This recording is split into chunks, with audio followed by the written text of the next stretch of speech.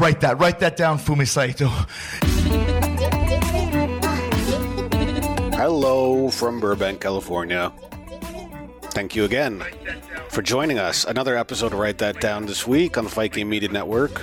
It was a special one this week. We got a good one for you. Let me just do this intro for you. Let me introduce myself if you haven't met me already. I'm Justin Nipper. I edit for FightGameMedia.com. I'm staff writer, F4W Online, WrestlingObserver.com. I work for Pro Wrestling Noah, Cyberfight. I'm joined by the one and only Fumi Saito on today's episode, but I'm also joined by the very special, the one and only Medusa, or Alundra Blaze, or Medusa Michelli, however you'd like to refer to her, as she was kind enough to join us, Fumi and I, for a show to talk about her time in Japan, to talk about all sorts of different things ahead of her book, The Woman Who Would Be King. And if you listen until the end of today's episode, you learn who gave her that title. That was impressive. That was interesting. This whole episode's great. And again, Medusa, thank you so much for hanging out with us for a little bit and talking about your career. I want to get right into it, but first, you know what we got to do. We got to talk about Fight Game Media Network podcast feed. Are you subscribed? Please subscribe. It helps us very much. Subscribe wherever you're listening to your podcast. You listen on Spotify, Apple, Google Play, Stitcher, Downcast. If you're not subscribed to the Fight Game Media free feed, hit subscribe, like it, leave us a message, leave us a comment, get the algorithm percolating. You know what to do. I think you know what to do. Okay, that's enough. Let's talk to Medusa.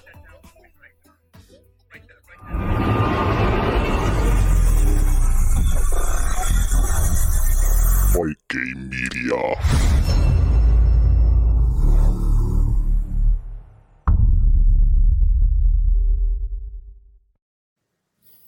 Hello. Hello. You caught me on my phone. Hello from Burbank. Hello from Tokyo. And hello from Florida. Yes. 3 time zones. Yeah. Thank you for coming on here to talk with us, Medusa. Welcome. Oh, thank you. I haven't met you before, Justin, and Jeremy. He's in the back, and Fumi. So is this your guys' podcast? All of you? Do you work together then? Fumi and I Justin and I do it every week. Yeah. And we often talk about, we talk about, famous wrestlers and their careers or whatever's going on in the news. Yeah, and we're more of a radio guys. And when we have Medusa on the show, it had to be a video version. How's that? Of course. Yeah, so you never know. Well, because it's just it's ways not to have your video, when you come in. I mean, special guests, okay? Yeah. Real special guest. This is a rare occasion, so thank you for gracing us with your presence. Yeah, for the special video interview. I mean, regular weeks, people don't want to see our faces. Oh, I don't know. Look at you two dudes. Woo! We got faces for radio. Like radio people, right? But anyhow, radio face. We'll talk about your book today. That's right. The Woman Who Will Be King. We'll talk about the book, and also, the rising, popularity of Japanese women's wrestling, Joshi Pro Wrestling in America and English-speaking world. And from your personal experience, and actually, you're the only one the first woman who actually moved to Japan and put it in a situation with 40 other wrestlers on the All Japan Women's bus. Nobody spoke English, and just you had 300 matches a year, and you stayed there for 3 years. And they sent you to Japanese language school, and the whole bit. You know what I'm saying? And also the understanding of that, almost like 2 different entities: Japanese women's wrestling and women's wrestling in America within men's company's women's division. You know what I'm saying? Yes, that's what's happening now. Yeah, basically. So that is quite different from when I was in Japan. So we'll start there, Fumi, if you don't mind. Is that cool? Oh, sure. Okay. All right. So I was really green in the business, and I was actually working for AWA, Vern Gagne's organization out of Minnesota. I think it was over in the Golden Valley area. And Vern was very good. He was very good to us girls. I mean, he gave us a lot of TV time. In fact, my first paycheck, I mean, I was so broke. I was living out of my car by this time. And my first paycheck, like from the Cow Palace Wrestling Sherry Martel, was $800. I nearly lost it. I mean, even back then, $800. $800 is a lot right now, but yeah, that's a good one. That is really good. And Vern was good. He was I so thought good. I was going to say 300, 350. No, if that, right? That's probably not even that usually. Yeah. But so $800 at the Cow Palace, and one match, 10 minutes with Sherry. And I took that money and I bought graveyard markers for the Michelli family, because every time I visited my aunt and grandmother and grandfather, I never knew where they were at, and I was just walking all over them. So that was the money. That's what I did with that first paycheck. So there, I believe Chigusa was on a tour. Tour. She was on like an American tour, and she was making her footing and trying to find and do women's wrestling and trying to find American women to wrestle, and perhaps international opponent. Yes, and she was looking for an international opponent, and perhaps one that she kind of gelled with, or she kind of liked, and that she thought maybe would be great over in Japan. Well, somehow, some way, she chose this green girl, and I really believe that happened in Las Vegas that you met. Yes, it was in Las Vegas at the Showboat. We're talking correct. about Justin Chigusa Nagayo, one half of famous Crash Girls. The Crush Girls. Right after 1987, 88-ish, 87, 88, Yeah, you already had like a 2-year run with the AWA, territory and as a champion. Yes, and so I think there's a big backstory to that, because when I got into wrestling, I was going into nursing, and was transitioning from mending bones to breaking them. I did a lot of due diligence, and all I had to really do is try to find VHS tapes of women in Japan, because I heard all the boys talking that if you wanted to be taken legitimate, if you want to become something, if you even can get your foot in the door in Japan, that would be the best thing in your career. And as soon as I heard that, I'm like, all right, I need to check it out. So I got some VHS tapes. There wasn't much, to watch from too many Americans before, but I believe the Leilanis were over there, intermittently. Judy and so forth and whatever. So I got to watch some other women, and I thought, this is what I want to do. This is where I want to go. Not even knowing that I was going to get a job with Vern, not even knowing I was going to run into Chigusa. So fast forward to that, watching those videotapes, I remember seeing one of the Japanese girls go to the top corner turnbuckle, and she did a body splash onto the concrete, and I'm like, that's sick, that's crazy, that's stupid, oh my God. So I don't know what I was thinking. I never did it before. When I was wrestling Chigusa, I climbed up the corner turnbuckle, and she was on the outside. She knew what I was going to do. I didn't know what I was going to do, and I thought I would try a cross body. Basically, I tell myself that that's what sold that's what sold him. Really? Said that's what I tell myself, but that's probably why they invited me over, because I was some crazy bitch. Like, look at this American. She actually did it. No other. When you first met Chigusa, she had this ninja costume. She had a ninja costume on, and it was very intimidating, but she was so soft-spoken. She was so kind. She was amazing. And when I went back to speak to the brothers, the Matsunaga brothers were there, and Ogawa, one of them was, and Ogawa was. And I remember his eyes always get big like this, and he goes like this with his glasses and stuff. And he's Rossi. like, Rossi Ogawa-san. Did I say Ogawa-san? That's so weird. Anyway, so, and I'm so used to it. So, he's like, you okay? And I'm like, yeah. And he goes, you come to Japan? And I'm like, yeah, hell yeah. And so we did intermittent, tours a couple times. And then finally, that was the first one was January of 1989. God, how do you remember this crap? I'm pretty good at that. 1988. No, actually 88, 89. No, 88, it was 89. It was January of 89. You had the first long tour. The second. Oh, yeah. Second tour, that they already wanted to sign you. And then it's like, when I heard, I thought you were just doing tours, like back and forth. Yeah. And then Rossi said, no, she's moving here. She's moving here. I mean, to live, you have to live. And now all of a sudden she's got an apartment right by a the block from the office. Yeah. Yeah, office. Yeah. That apartment doesn't exist anymore. But Oh, it don't? anyhow, I was wondering that. no, that's gone. Is That's it gone. really? And the All Japan building was 2 buildings. And With one the in restaurant? Dojo, one with the bus, restaurant, office, the dormitory up there. Yeah. The entire place is gone. It is? Yeah, Azubu like in 2005. Yeah. It's a big Wow. parking lot now. But there's a payphone, the phone booth, if you remember. You know, like the phone booth right in front of the office. That still exists.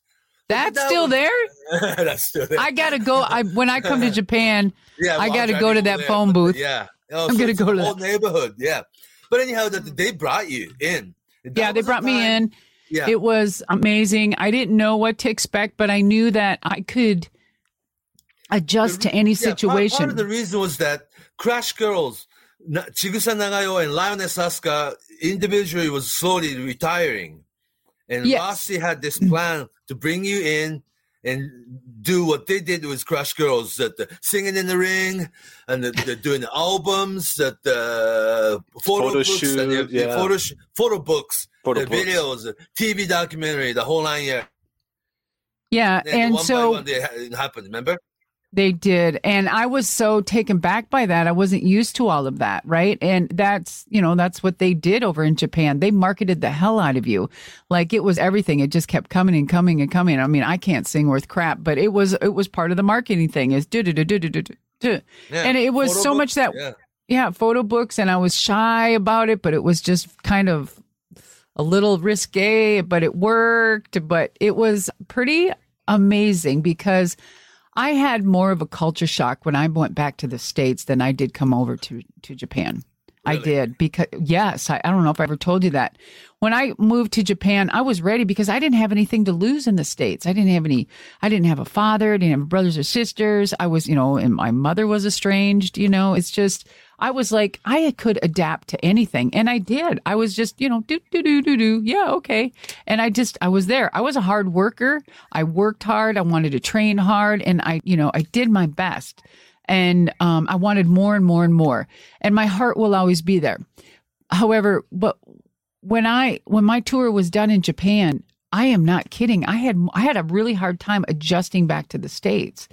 And I call it the Japanese experience because back then I would fly Northwest Airlines, which are no more in existence. It's Right, Delta bought now. them. Yeah. And I remember I was flying over to Japan in one of the first tours, right? And I call it the Japanese experience. And in the middle row, there's like those six seats. And I remember I was on an aisle seat and this lady the Japanese lady was like 2 seats over. And she sat there and there was like a guy on the aisle on the other and she was in the middle. So there was plenty of seats for her to actually, if she wanted to lay down. But my idea is I wanted to lay down too. And I mean, hey, share with me, right?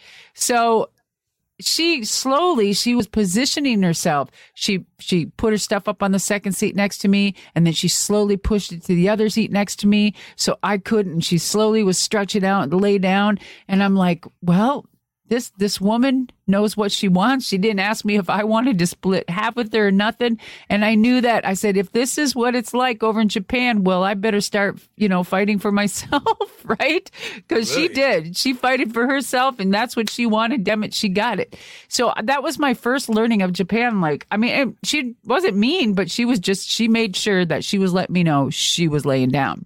The second was, standing in line. Nonverbal communication you're talking about. Yeah. What'd you say?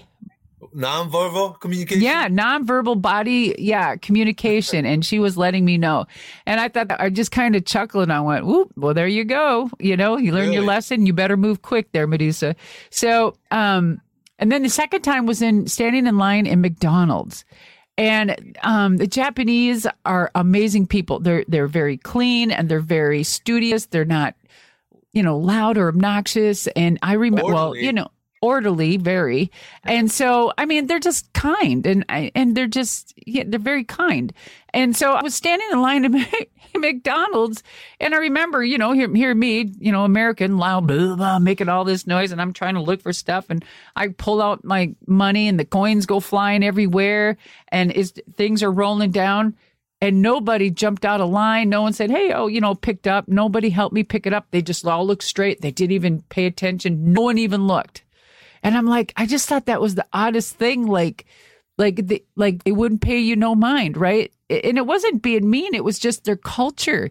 And I was like, wow, this is incredible, right? It's like they don't get into your business. They pay, they mind their own business. And so I thought that was so amazing. And then going back to the States, guys, I got on that plane for the first time about a year or whatever. And I was going back and I was listening to all these Americans and I'm like, oh my gosh, how rude, loud, boisterous, demanding. I mean, and just nasty. And I'm like, oh my gosh. And I learned so much in Japan. I think it really helped. It grew me in some part as a young adult into this person that I am today. And my heart will always be there. So, yeah, I'm sorry, I just went into that, man. Let's talk about getting on the tour, and then that's the working, basically the life started, you have matches. I mean, every night, 300 nights a year. Get on the bus, go to the next town, have a match. And being put in 6 women tag team situation with 5 other Japanese girls. Basically, they go over a spot. You're the only one not understanding fully. Nothing. There's nothing. And there was some chopped English a little bit. They tried, and I tried. Single match is one thing, but those complicated tag team match. And me trying to follow that and listen to all of this, what I did to help myself is it really helped a lot to stand on the outside and watch for a little bit. You know what I mean? And then after a while, you learn a few words. You learn their moves. You kind of learn who's, each individual's type of style. Certain moves. Yeah. And so that really, let me tell you, I was a sponge over there and you had to learn quick. Although I got my ass beat at least for a year until I finally realized, oh, hey, I better fight back. I better do my thing. Had Aja Kong, the Bo Nakano, the Manami Tota, the Kyoko Inoue, the whole, everybody in there, in that good package. Oh, Akira Hokuto, of course. And Hokuto, Hokuto. And Akira Hokuto. How's she doing? She's like a star. She's on TV every night. Super famous, yeah. Super famous. Is she real? What's she doing? She's like a TV personality, handler, talk shows, the quiz show, or traveling show, the cooking show. I saw her commercials for the laundry detergent, and she's got the big smile on her face. She's everywhere. She's very popular. You're kidding me? Yeah. Without that makeup, I mean, her playing her, just her. Yeah, because she's like a former wrestler, married to Kensuke Sasaki, the wrestler couple. Yes, and raised 2 sons. They're all grown up, and it's just like she's like a model citizen mom, former wrestler. And my witty. Yeah, God, very good speaker, very clever. She's so quick. Really, witty and humorous, and I mean, she's so quick. You know what? That would be a great idea. When I come to Japan, it would be great to meet, Akira connect Hokuto with her, get on a show with her, and just, can you imagine? I mean, we haven't seen each other since, the wrestling days. That would be a great connect. She's like super, super famous, I'll have to look it up. Oh my gosh. Yeah. Well, the last time I heard is that she had cancer, but she overcame that, and she's evidently doing well. Breast cancer, right? But she had TV station document every single step of the way of her going to hospital and have surgery and recuperate and regroup and going back to normal life. They tape it all. Really? Kind of like a reality show. Yeah, and the whole year of it, now she's good, and just she videotape everything. But that's because people wanted to know. But, those girls, those stars, All Japan Women's Star were at their prime when you were there. You know? Yeah, those girls were, girls were just hitting their prime, and they were, you couldn't touch them. I was just in awe with them. I was like a new face, basically. And I shouldn't have even been there because I was a quarter of good there. But you kept up with it. So. I did after a while. I'm not kidding. I got my ass handed to me so many times, but I did not quit. I would not quit. I would not quit. You earned so much respect after the kickboxing fight against Aja Kong. Oh, Aja. Let me tell you, that thing freaking woke us both up. Yeah. Yeah. We're both like, what the hell? Hey, man, I'm sorry. Boom! Brothers' wrestling office is so crazy. They had 2 professional wrestlers go at it. Isn't that crazy or what? Not at work. It became program. It became program after, but initially, you 2 fight. It's like, huh? They let us go, yeah. And that was the first UFC before there was UFC, But I'm talking about it was pretty brutal. It was badass. And then we had that great street fight. Right. They became Asuka. program. Yeah, that was so amazing. I still have those jeans and that T-shirt. Yeah, okay. I do. Yeah, I'm keeping those. Good. Those are iconic. And then I had that great match with Linus Asuka. It was like 59 minutes and 59 seconds. That was incredible. I'll never forget that. Of course, Chigusa, just at the beginning of bringing me over there and having... that was a good start. Real good start. It was an amazing start. If it wasn't for her, it wouldn't have kicked my career, really. For her to do that was pretty amazing. She was so patient. She was so patient with me, yes. And then, and then, of course, there's the Japan life. We had little time to ourselves. And when we did, I would just go off by myself. I'd just get a cab and go down to Roppongi, or else I'd go down to Shinjuku, or I'd go down to wherever and just do my thing. I'd just be walking around by myself like, hey, and Shibuya. Oh my gosh. Yeah. I just reminisce every time I go through a lot of my plastic containers. I'll see some Japanese stuff. In fact, that jacket you gave me, you had it all embroidered, brother. I just had it cleaned and I was going to wear it the other day. And I was thinking of you. Oh my God. Where is it? It's in the house here somewhere. Yeah, it's so cool. What does it say on the back again? Medusa in kanji. Oh, okay. All right, in kanji. Yeah. But okay. It's like I adapted like a madness and this to make it sound like Medusa. But it's 4 different character. Like holy crap! Like hiragana, katakana, and kanji or something. Yeah, kanji.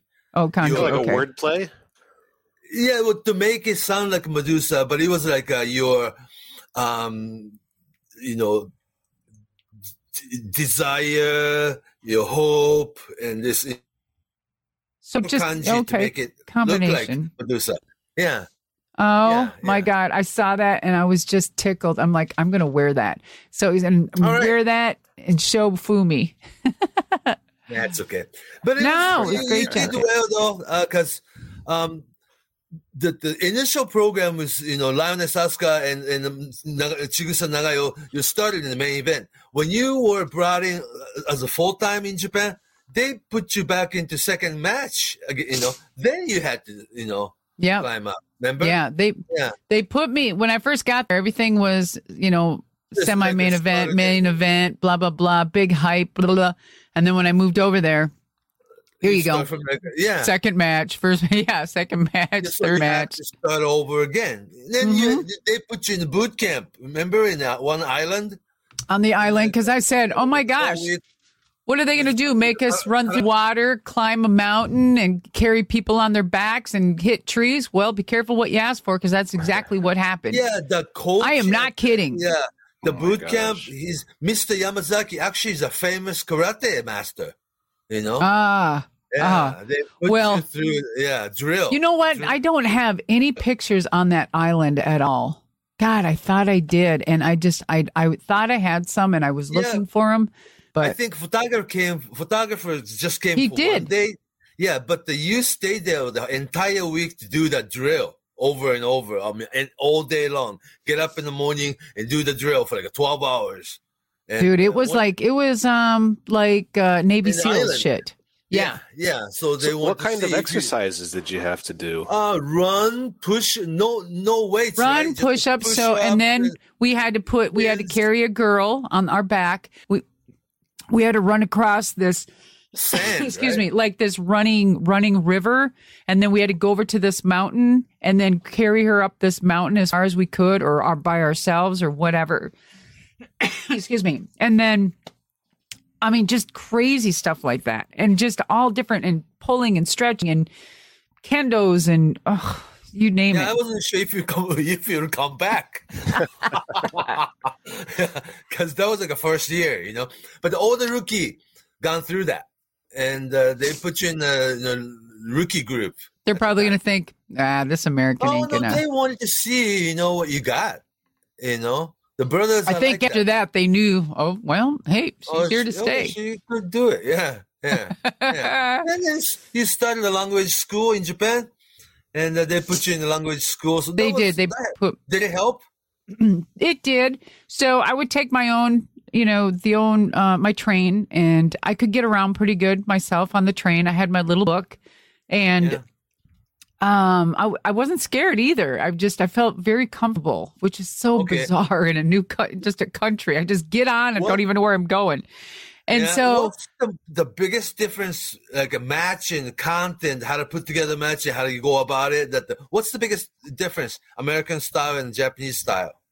Okay, well, I'll finish my language thing and then I'll answer that. So I'd get on the train and I would just jump in there and do my thing. I wasn't scared at all. And then I would go to my classes, which was really nice because I felt good because it was American people and Japanese people, and I could have a regular, conversation, right? With, having American language and stuff. And so it did help a little bit, but I needed more and more and more. And then we were on the road a lot and I couldn't go. So it was just, when I had time, then intermittently, that's when I went. And it helped a lot. And then towards the end, though, is when I really started learning to read and then even starting to write the characters and stuff. So it was like, gosh, 5 years, I would have been great. It would have been perfect. But It was a different time back then, tried too. listening to it. Yeah, and then you talking in Japanese with other I was girls. a little bit. It was a different time too, Justin. It was. You just kind of picked up from them too? I remember I was sitting in the back seat of the car and Ogawa was driving and there was the two Japanese girls on the side of me.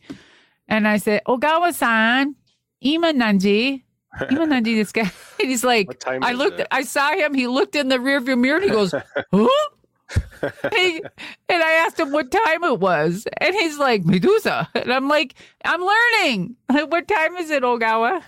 It's amazing when you try to practice your Japanese. People are really shocked when you try it. So it's hard to practice because then they just speak English to you. They go, "Wow, you speak Japanese." And well, And they start saying, "Ne, ne, ne, ne, ne." yes. right. Hey, ne. Yeah. There's some cute little lingo thing, like quick little things that you learn. Right. So you pick up every day. Yeah, and as far as the matches and putting them together, I would really listen to the veterans, and Right.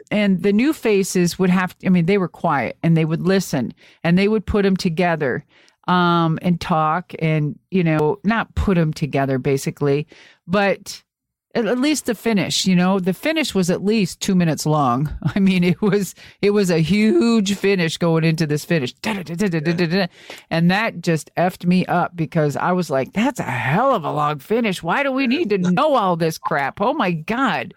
And so, because in America, it's kind of like maybe just boom, right? But no, this is like a good 2-3 minute going home finish.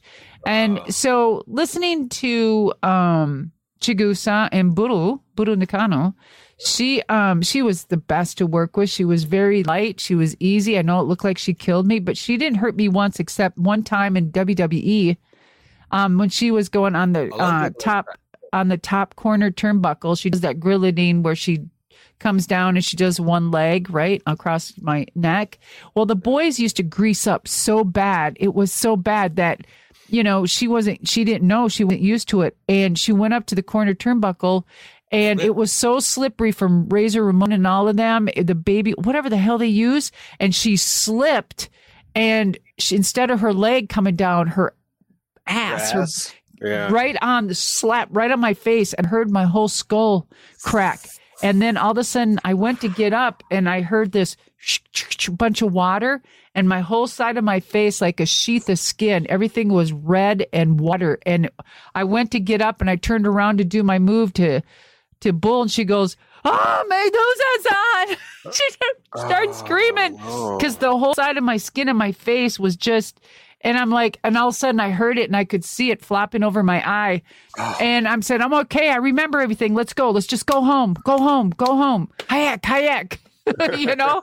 And so, yeah. And so we went right home and everything was fine. I'm sure I had a concussion, but it wasn't her fault.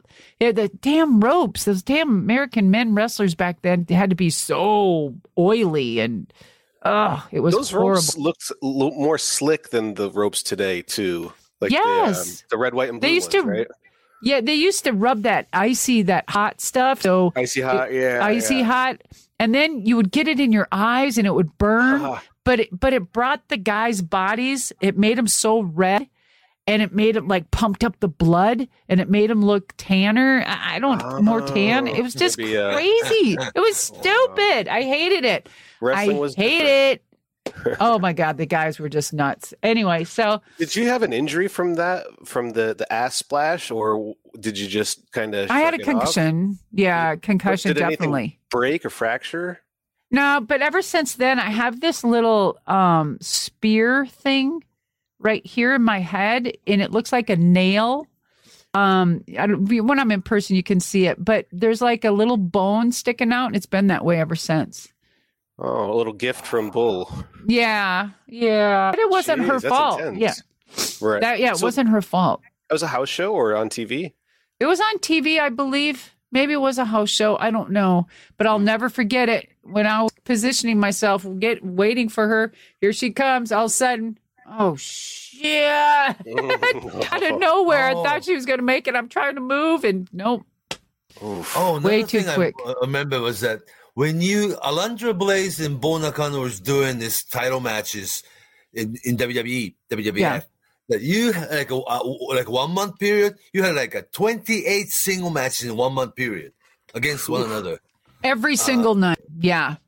I think we were working sometimes twice a night on a weekend. We would and went to Europe and did that too. And yes, it was insane. Try to be a little bit try to be different every night, or just exactly the same. You wanted to do. We tried to be different. It really. But then, if we were getting tired, or if we injured ourselves, or something happened, we just said keep it simple. You know what I mean? Right. So we would do a shorter match and kind of the same, or we'd try to change the finish. Because people talk, because if the town was only 300 miles apart and you kept going, you know what I mean? Same audience sometimes, yeah. Not good. I mean, you had to start different, and the finish had to be different at least, a little bit. Right. The reason I'm asking you is that with All Japan Women's, every night's different opponent and different matchup. Yeah, that's what made it exciting, and it kept you fresh. Yeah. It kept you fresh because if you had the same opponent, you would become stagnant. Right, you just get lazy, lethargic, and da-da-da-da-da-da. Yeah, but when you had all those, different matches, 6-man with different girls. Yeah, it was so. I hated those 6.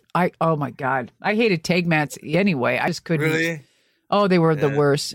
My timing and shit was just. Oh, it was horrible. I just never was good at tags. I wasn't. Okay. Was it true? Even though Nishawaki and I won the tag team.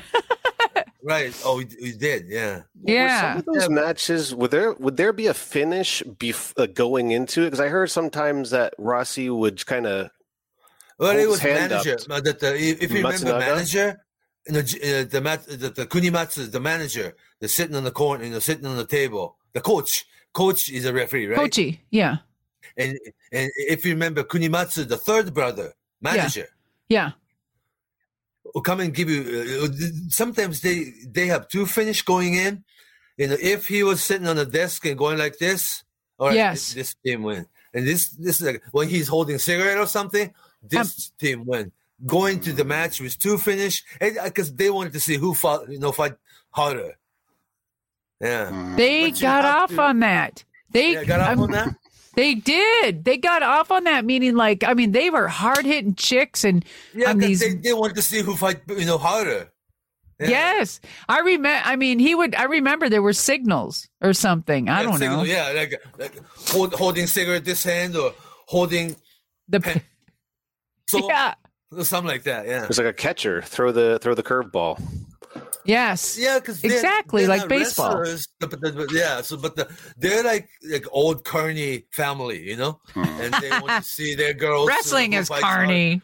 Yeah, but they come from different generations because they used to be fighter, judo against boxer. Those brothers are fighting each other. Work though, I believe, but like in 1950s they're doing it.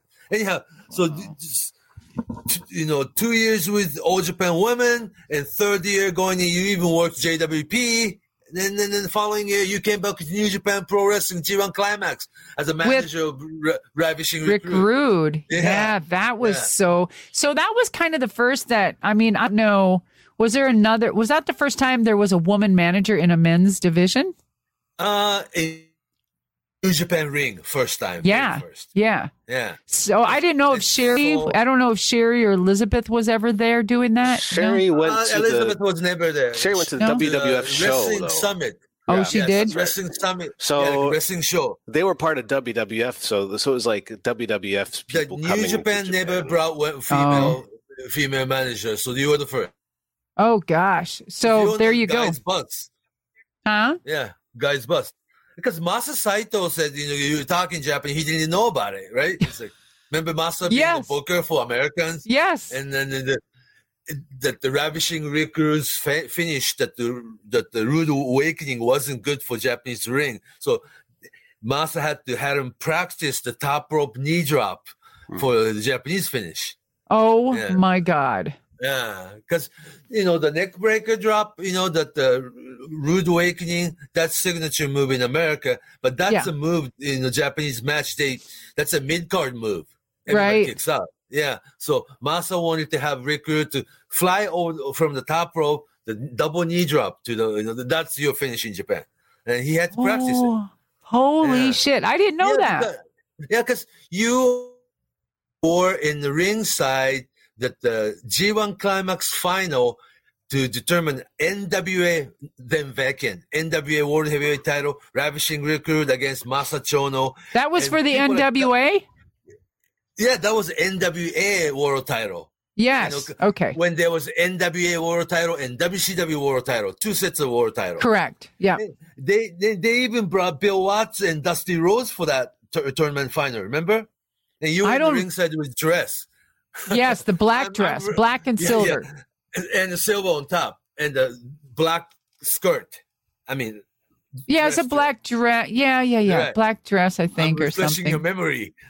Yeah. So I didn't know. I'm writing a note that here. It was it an NWA title? NWA title final. Rick against Masa Chono. Masa. Oh my Yeah, God. Chono. Yeah, Masahiro Chono. Yeah. Masa And Chono. that when New Japan. What year was that, Fumi, about? 91?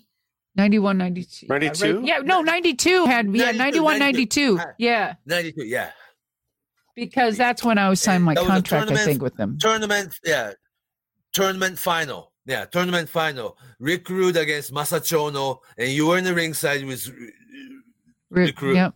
Oh my gosh, Yeah, I'll and never then forget that. And then, you know what? and That's a great Booker, great Ricky segue. Chochu and Masa Saito. Yeah. That's a great segue going into what's happening today. So now we have, and then All Japan Women's closed. The brothers passed away, and all of them. All of them. and all of them passed away. And then the company sat dormant with all the library. Who owned the library for this whole time? Matsunaga Brothers owed a lot of money to a lot of people. Some Yes. of these people took video footage as an asset. So all the rights for the years and decades of these, all kinds of footage went to every place. Oh no. I mean, 10, 15 different directions. UWF too, right? Kind of And similar situation. Yeah, so some of them claim to have the rights to certain footage in certain era, and some people want to do the DVD or something, and some people not doing anything about it. And some of the, It'd be nice to find all of them and get it all together and just. If Rossi come up with capital to buy all the library, and some of the footage do exist and belong to Channel 8. The Fuji Television. Channel 8. Yeah. But maybe some of the TV people erase wrestling, from their library. Like a 1/8 tape or 3/4 tapes they used to have. Yes. Where is it? Nobody can find it. Oh, that's horrible. That is unfortunate. God, that whole library. That would be like WE buying. Like AWA. Buying AWA and then AWA losing all the food. Oh. That's just too much history. Yeah, well, I think Samurai TV has quite a bit. They have does? Samurai TV. It's like a satellite. Samurai. Yeah, Samurai they have TV has some of that replays. Yeah. Oh, that would be so good. The rights goes the copyright to right to produce DVD, right to produce TV show, right to produce this and that. It's all varies. Yeah. Oh my gosh, I couldn't imagine. So your footage exists somewhere though. My footage exists somewhere. Yes. I do have a bunch of it. Some hands. I do have a lot of good stuff still on VHS and on the big film. Right. I sent you the talk show pilot that we did. Yep. I still have that somewhere. Yep. Has a lot of footage, early footage in there too. Oh my God. I need to grab all my stuff, Japanese stuff, and put something together. It'd be so cool. It'd be cool to sit down with you, Fumi, to have fun and just make a little movie out of it. Produce it as your length documentary or something. It'd be really cool. But then again, every place you went, you became champion, AWA champion, All Japan Women, IWA Purple Belt champion, remember? And the WCW, that was cruiserweight. But WWF Women's title. So pretty much, I still have that title. And the People's Champion title. Yeah. Yes, so, and I still have the People's title, and I still have the WWF title. It's a belt. No, it's in the safe with my guns. No one's going to come and steal it. Yeah, but now it's like two more things we have to talk about today. We'll get to your book, but wait a minute. Okay, I wanted to go into a segue with all of this footage. Okay, go ahead. I'm wondering why Rossi, he started Stardom because Rossi worked with the Manzanati. I thought it was a great little transition, and he started Stardom. He was never a part owner. No, I know. But I thought it was great for a transition. Yeah. For him to start it. And then it became a success. I got to go over there and see him and, just rekindle and do some things. It was so amazing. And then I found out 2 years later, he sold Stardom to Bushiroad. Yeah. Yeah. I was like, wow. New Japan. Yeah. Yes. So, it's the same company that New Japan. Yeah. Yeah. Okay. And so, but he's still in charge. The contents. He what? The wrestling contents. What about it? What goes on in the wrestling production? Yeah, just the in-ring stuff, maybe not the business side. He's kind of sick right now, isn't he? Yeah. He's a little. He's on the dialysis machine. Yeah. Oh. Yeah. And also, he still goes to all the shows, but it's a lot easier for him not to own it and pay everybody. No, and the headache is gone. Yeah, he gets paid. Yeah. Smart man. Still executive producer, Yep. So that's good. That's a good. I mean, that's life. That's all he's done, and that's what he's enjoyed. You know what I mean? Yeah.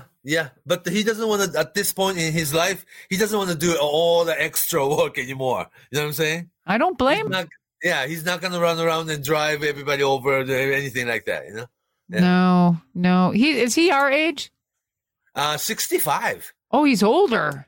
Yeah. I didn't know that. Oh my God. Like 65, yeah. Oh, hellfire.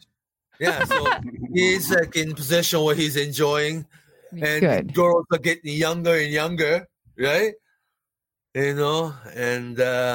like, I have a hard time memorizing and remembering all the girls' names. Oh my God, I loved watching the Stardom. Those girls are fantastic, dude. Yeah, and so now I see the women's division with the men, and I feel that like there for a while, I just like Stardom got lost. Like you don't see anything on Twitter anymore. You don't see any of the matches. You don't see the little bites and cuts. And I got so bummed out. I'm like, but the Stardom is not women's division of New Japan, though. They're two separate companies. I understand, but they're owned by the same company. But the Stardom is not getting. It's not out there like it used to be. What I'm saying is, we don't see it over here like we used. Oh, really? Yeah. If they have on social play by play and English speaking commentating, that can people will watch it, right, in America. Yes, they would, and that's what I'm saying. If we could get, I mean, I'm sure they work with English speaking Americans or anybody English speaking could do that. I mean, that would be great. Because so many people, me working with NWA, I'm a producer for NWA. In fact, I leave tomorrow. My flight leaves at 5:40 a.m. And I produce for NWA. And then, of course, I still work with WWE. I just got back yesterday for Monday Night Raw, whatever. 30th, and and I mean, so many people talk about the Japanese women, and you're seeing more and more of it, especially Interact now. We have Asuka, with WWE. We had Io, we had Kari. And so, but that's it. But I'd love to see more, but having that relationship too, they all from Stardom, guys. And so that's what I mean. There was a huge face of Stardom really starting to get the ground. And now it's like, there's nothing. And I'm like, gosh, what do I got to do? Who do I get a hold over there, Fumi? Let's, I want to get Stardom, going and getting them back over here and, do some stuff. But that's that company. And they work, I don't know what company they work at. I think they work with AEW mainly. So I don't know. I have a question for you, Medusa, when you get a chance. It's kind of on topic too, because it's talking about. We were talking about kind of the golden age, All Japan women, and then talking about today's women's wrestling, and it's changed. I'm talking about like the in ring, how it looks and how it's presented. Do you think that there's a big difference, or has it changed into like what I see is that there's the old school All Japan women's style. Now there's the new style, which seems like it's women doing a men's style of wrestling. Whereas All Japan women had a specific style, specific, even some moves where you'd only see them in women's wrestling. How do you think that's changed? And do you think it'd be wise to have not just women's matches on a card, but a women's company separate that functions separately from the men's style? Those are all great questions. Okay, great question. So I'll start with this. I go back and forth with people. Women want more TV time. Women want more matches. They want more of a storyline.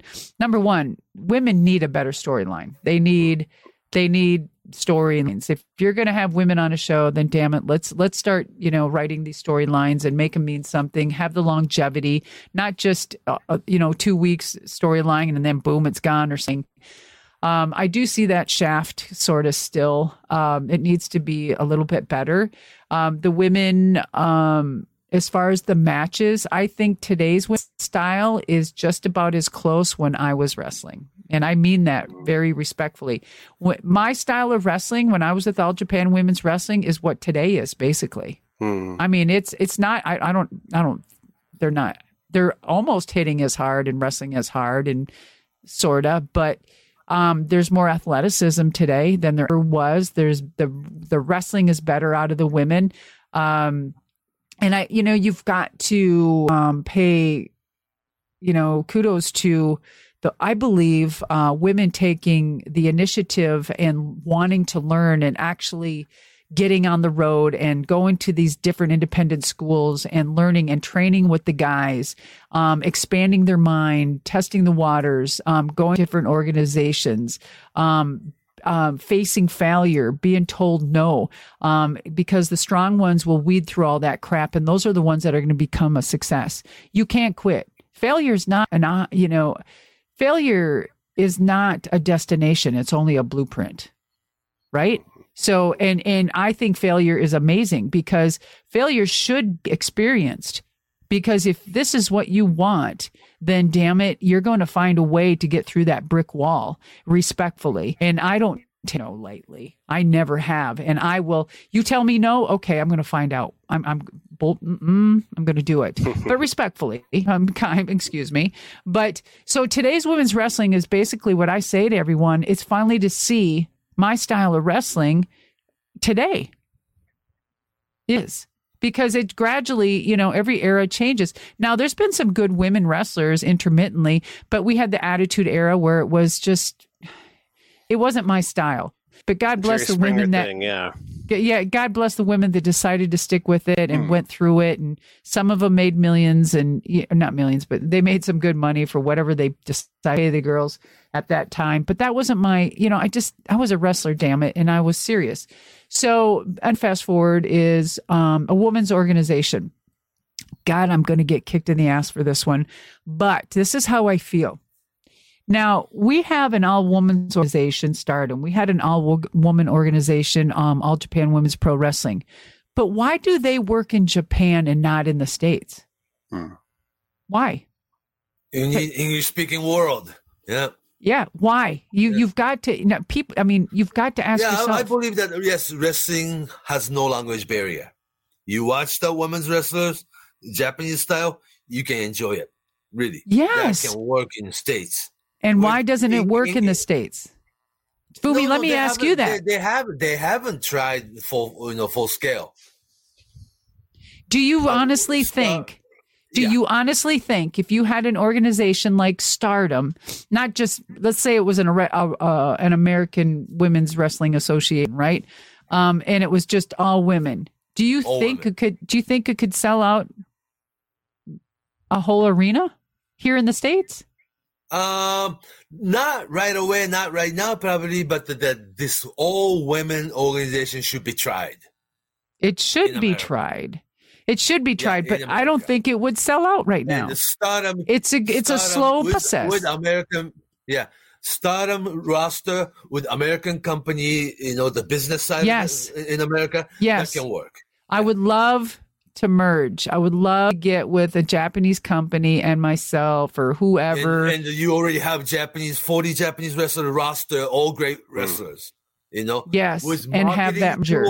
And the organization in America with American company in the stateside doing the business, that can work. It would work, right? Yeah. See, that's what I'm thinking. I think just having a women's organization like not the Japanese women in the part of men's group. They only have one match. You know what I mean? Exactly. Yeah. Exactly. Did I answer your question, Justin?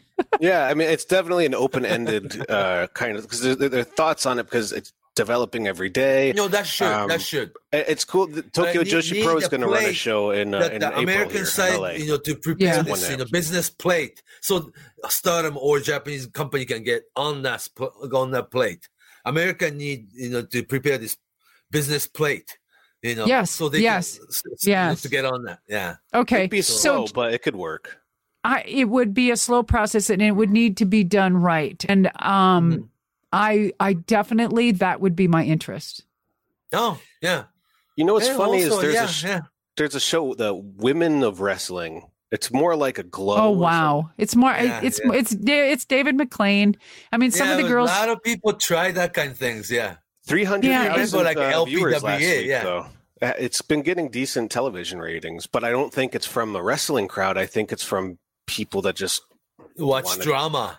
Drama or women. Or what, but it's drawing in other people. Glow was a TV show last year. No, 2 years ago, like a whole one season. That's like a drama. Yeah. But they didn't use real wrestlers in there. So. Well, they do in WoW. They do have. I mean, Tessa Blanchard was over there, and she was doing great. I mean, and then you have AJ what's her AJ Mendez? AJ Lee? AJ Lee Mendez. AJ or her Lee? Real, I don't know. Yeah, something. Yeah, I think it's Mendez, her real name. But yeah, so she's like the spokesperson, the ambassador of the company. But I've watched it and I've seen it, and I'm not there yet. You know what I mean? I think it's a great product. I think, if they've got the sponsor and everything to back it up and pay and keep that little television thing going on, and that's their niche, then power to it, right? At least it ain't the whole glow thing. You know what I mean? Right. In today's world, because today, I'm going to ask you guys, why do you think women's UFC can sell out and not a women's wrestling organization? Right. Because it's hard hitting and it's badass. Right? Yeah, and then the women's wrestling in America still not selling what people want to see. Yeah, still this fabulous Mueller mentality production, right? In a way, and somewhat, yeah. I do believe though, Foom, that it is getting better. They're giving. Yeah. It really is. It's getting better, but remember, they're still about the TV production. They're going towards in the States. It's all about movies in Hollywood now, and script and commercials and reality shows. And I mean, it's kind of, that's where it's at. And there's nothing wrong with that. I mean, I watched EO. I watched Saudi Singh I watched when they first came into the company, and then I watched how they changed.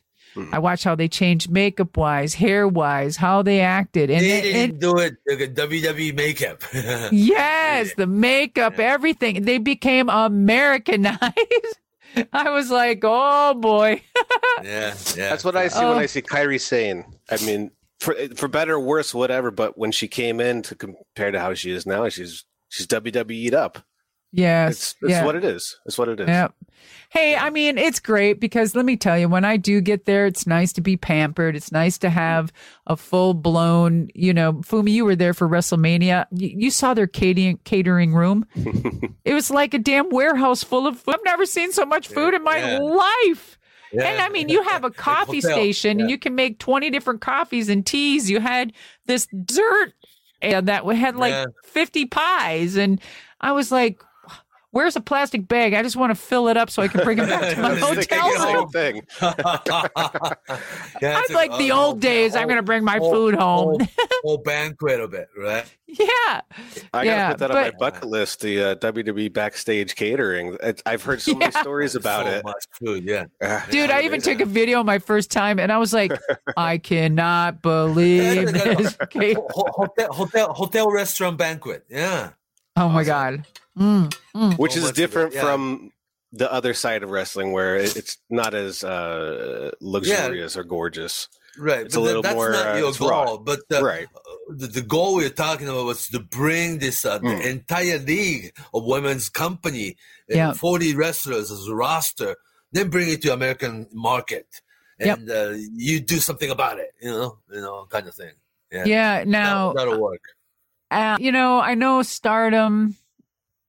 I mean, I don't know if they're going to tour. They're just going to have one women's match on there, maybe two, right? In AEW, well, they could do the whole tour of it, but they need American organization to really organize it within the U.S. Yeah, visas are difficult to obtain for like 30 people, though. I think there's a company in.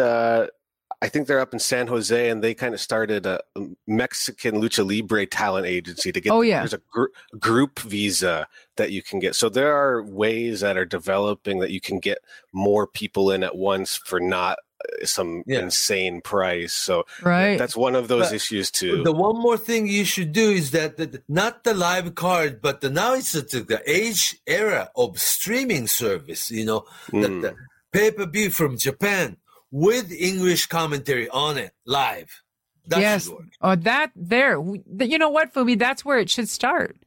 Maybe that's where it should start. And then Tokyo, right from Tokyo, and English commentary live. Streaming. Yeah, that would not 1 week, 2 weeks later. No, live. It's tough. No, live. It would be amazing. Now, why wouldn't Fight TV do something like that? They would. I guess it depends on how much the cut would New be Japan's between already the doing it. And Pro Wrestling Noah's already doing it. Why not Stardom? Why not? New Japan's doing it with English. Pro Wrestling Noah's doing it with English.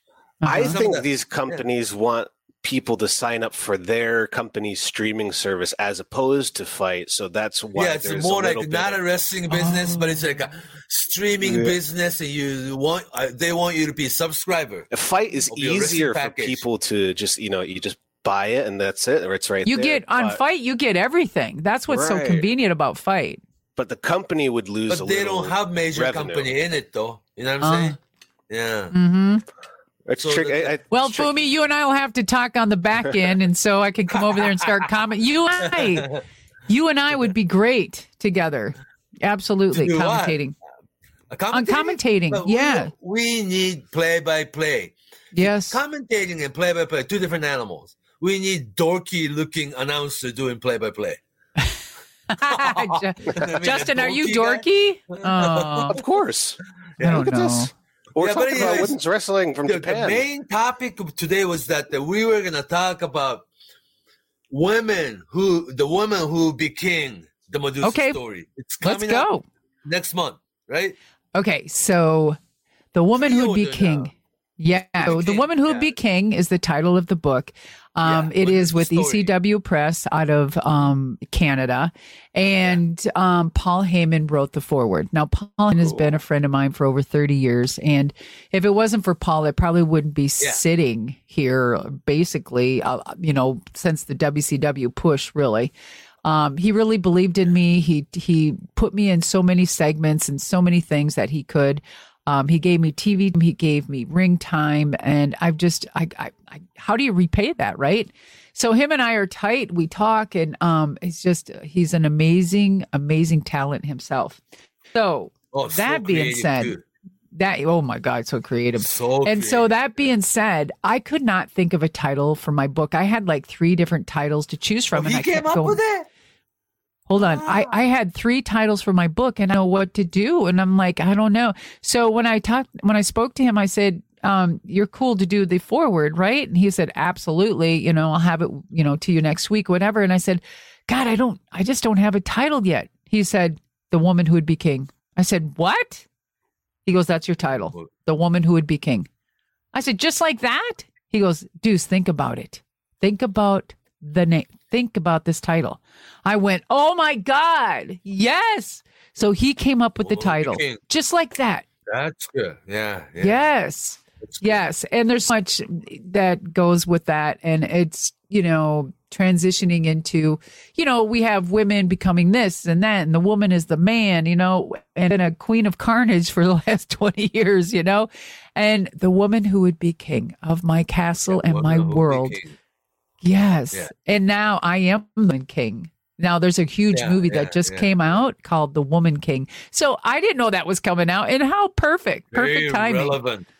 Yeah. Yes. It makes sense. Paul Heyman.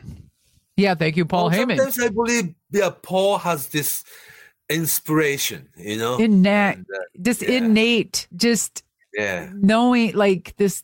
He knows, he has this feeling, this, just intuition of things, and he just knows. That's it.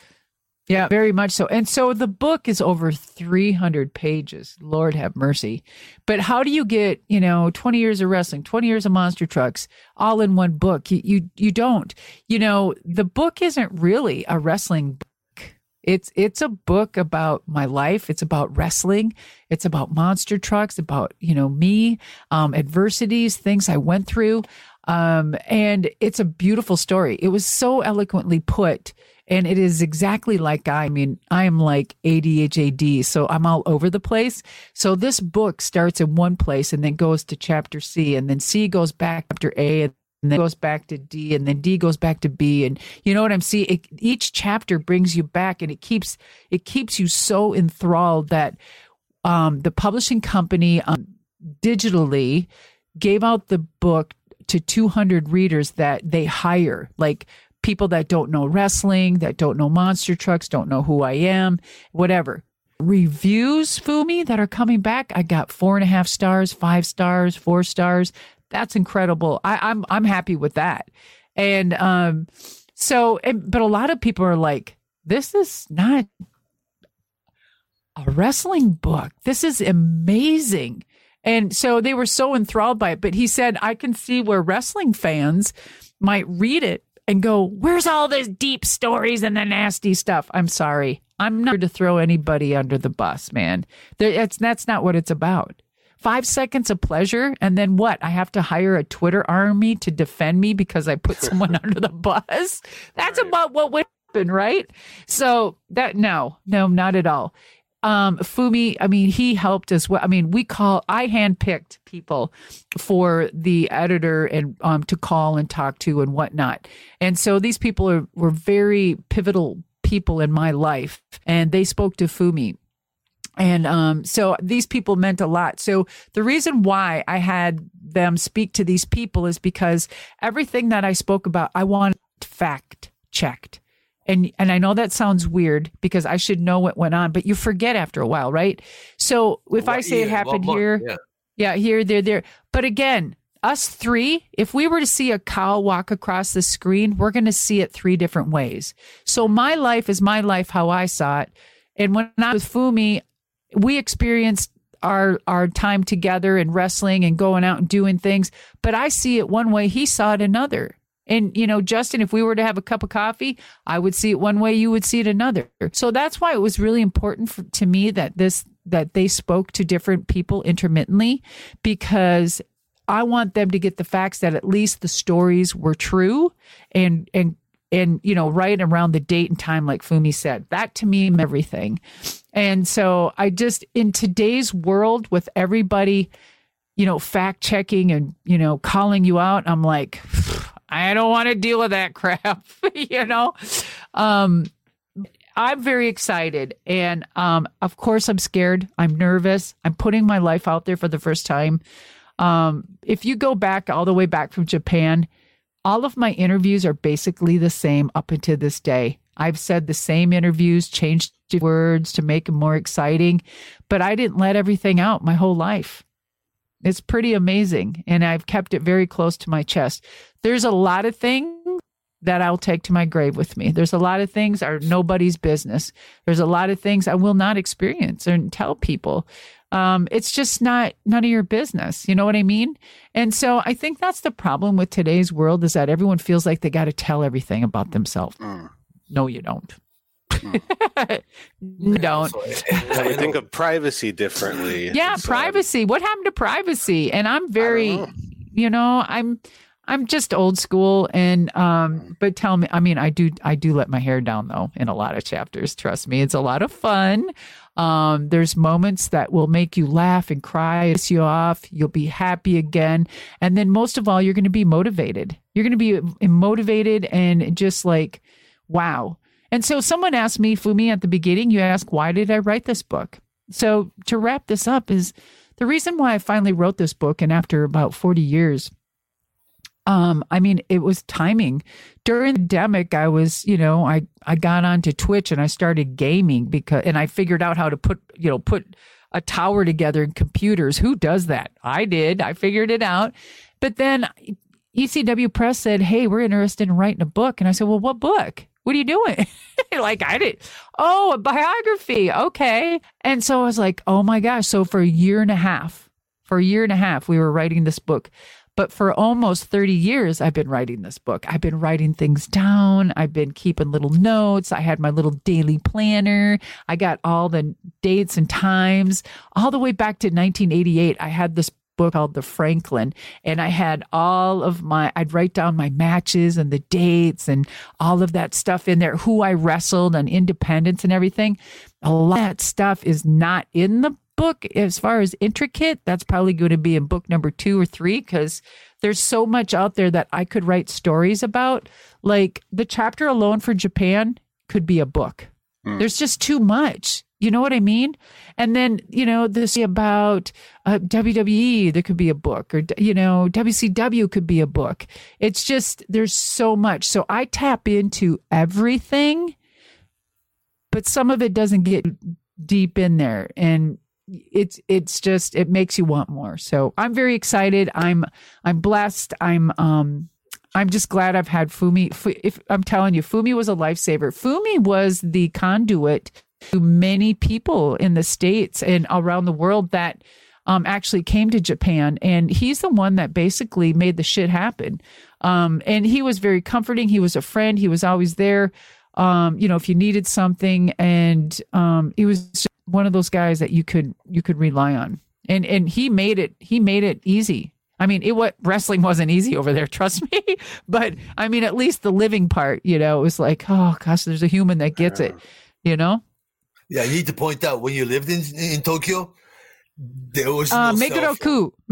Yeah. Before cell phone era, before the internet era, no emails, no texting. That's right. 10-minute message on my ass. Yeah, I was alluding to that earlier when you were over in Japan. This was also no 2022, cell phone, 2023. No you walk around Tokyo today, it's very English friendly. Yeah. Back then there was a payphone. Yeah, we had little cards. Yeah. We had our payphone cards. Limited, 10 minutes. Everybody had an answering machine so you can leave message, And I would call Fumi and I would leave him 15, 20-minute messages on his fucking his answering machine. I can't do it. Blah, blah, blah, blah. That was my release. That was my vent. No Twitter. There's no, you can't take pictures with your phone. You got to get the disposable. We didn't have cell phone. We didn't have cell phones back then. Yeah, no, cell phones didn't come until 92, 93. Yeah. And not everybody had a cell phone. Not everybody had it. And the internet, I didn't have it till 98, 99. Yeah. Not till later. Yeah. So my very first phone. Social media. My very first phone was the big clunky one, and I was in WCW. Walkie. It was so good. Yep. Yeah. Kind of like what Paul Heyman had. Yeah. Right. Like a gimmick. Yeah. Paulie Dangerously gimmick. Yes. That's yeah. Yeah. So that was then. Yeah. And then I didn't think it was all that bad not having internet or the cell phone or texting each other or social we figured media. It out. Yeah. Yeah. Oh, I'll meet you right in front of the Hard Rock Cafe. Yeah. That was it. Or at the airport. Yeah. Just I'll see you there. And hope they come. Yeah. Right in front of the Tower Record, okay? Yes. Something like that. Yeah. Remember? Yes. Yeah. I would love, what? That'd be a great reality show, or not just reality, but show to drop somebody on an island back in the 80s with nothing and have them try to communicate and live without emails and things. Drop them on that island you went to really for training. Wasn't all that bad, really. I mean, it wasn't. If you don't have it, you don't even think about it. It's like, that's the way it is. No Uber, nothing delivered. No Uber, nothing. I'll just meet you from some subway station. That's it. Yes. And then if you got lost, you were 15 minutes, 20 minutes for you. Yep. Oh, and let me tell you, if you weren't there in 15, 20 minutes, you were screwed. That was it. Something happened. Yeah. Might be in danger. You guys, oh my gosh. Yeah, there's so many great memories, but there's a lot in the book, and the pre-orders are great. The book is not even out yet. It's still in pre-order, and it's already up on it's like top 40 book already. Amazon chart. That's good. Yes. I don't have a copy yet. I don't have a copy. The book comes out. It's supposed to be out the middle of March. It sounds like it's going to be a little bit sooner. So that's good. That way everyone can get their books before they come out to WrestleCon for WrestleMania, which I will be signing at WrestleCon on Friday and Saturday from 9 to 2. And then I just did a movie called Champion. That was great. I auditioned for it. I got it. I was a mom to this little girl that was a fighter, and she's a UFC fighter. And oh my God, it was so great. I just fit right in. It was just a great atmosphere. Yep. So we're going to premiere the movie WrestleCon on Friday between 3 and 8. And so I'll be there for that. So signing all day and then premiere for the movie. So anybody that has a ticket to get into WrestleCon will be able to see this Friday night. Sweet. It's going to be in Los Angeles, yeah? Yep, in Los Angeles, yeah. All right. Well, I'll be there. Oh, you will be there? Movie. Make sure. Well, you got to come. Now I'm going to be. Oh, Fumi, are you coming in? On it. I don't know yet. You don't know yet? Oh, surprise run-in. Surprise run-in. Hey, I know. you and I will talk and we'll try to get some business going. That's what I'm all ready. Let's do it. Really? Okay. Yes. The commentating, play-by-play, whatever. Commentating better. This is a play-by-play for dorky announcer. I told you. Oh, that's right. That's for Justin. That's right. We're going to give it to Justin. Bring it over to Justin. No, he volunteered. Sports play-by-play, the dorkier the better. Really. Yes. Oh, yeah. I mean, like classic baseball, the hockey game, or football. Yeah. I mean, some real dorky, Yeah, you got to have that voice from the 1930s, like that. Yeah. Oh, Howard Cosell. Whatever. And Howard Cosell. That's an answer. Oh, there we go. Howard Cosell. Cosell However he and did. Medusa Michelli. Oh my God, that sounded good. Or what about Jack Tunney too? He had a way, and then there was I don't remember. Oh, yeah. You gotta sound so cliche, And then there was who was that other one? Is good though. Yeah, there was a lot of great. Display. Yeah, that's it. Solely. Yep. Gosh, guys, I don't. Thank you for the mid-March. The book's coming out. Yeah, mid-March. I'm going to pre-order my copy. Oh, yay! Write it down now. Put it up, guys. The Woman Who Would Be King on the Amazon link. Put it down below when you guys do your gimmick. Mm-hmm. And Fumi, yes, you will get a free copy signed and delivered from me because I wrote blurb on the back of the book. What? I wrote the blurb. I wrote one of the blurbs. Yeah. Not one of the blurbs. I don't think yours is on the back of the book. They're going to put it on another thing. Yeah. I don't know. There's they got 20 blurbs. And then somebody from ECW Press, they just randomly picked all the blurbs. That's it. So until we see the whole cover, the blurb is a mysterious one. Okay. But he did give a blurb. Good. Yeah. Well, thank you very much. Thank you so much. This was fun. Thank you, guys. We'll put this up on YouTube and this Fight Media, you call it Fight Game Media website and podcast. It'll be audio version. And in mid-March, your book will be out. In April, WrestleCon debut, the Champion movie that you can see if you go to WrestleCon.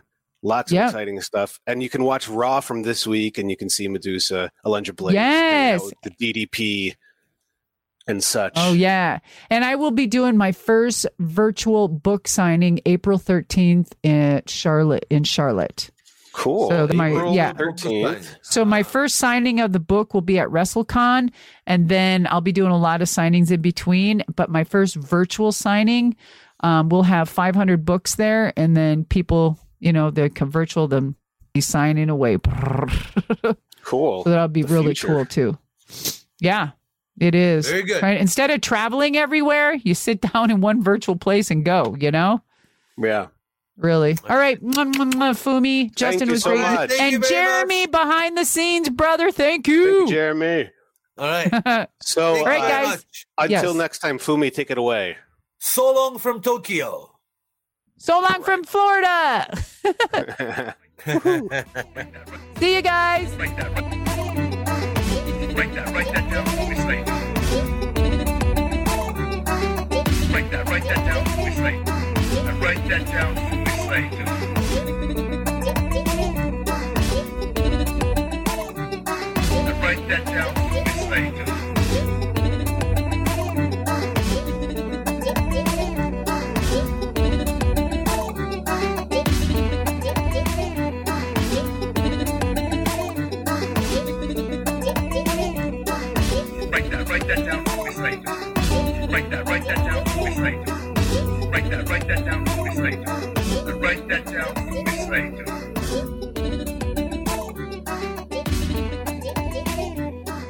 Write that down. Write that down.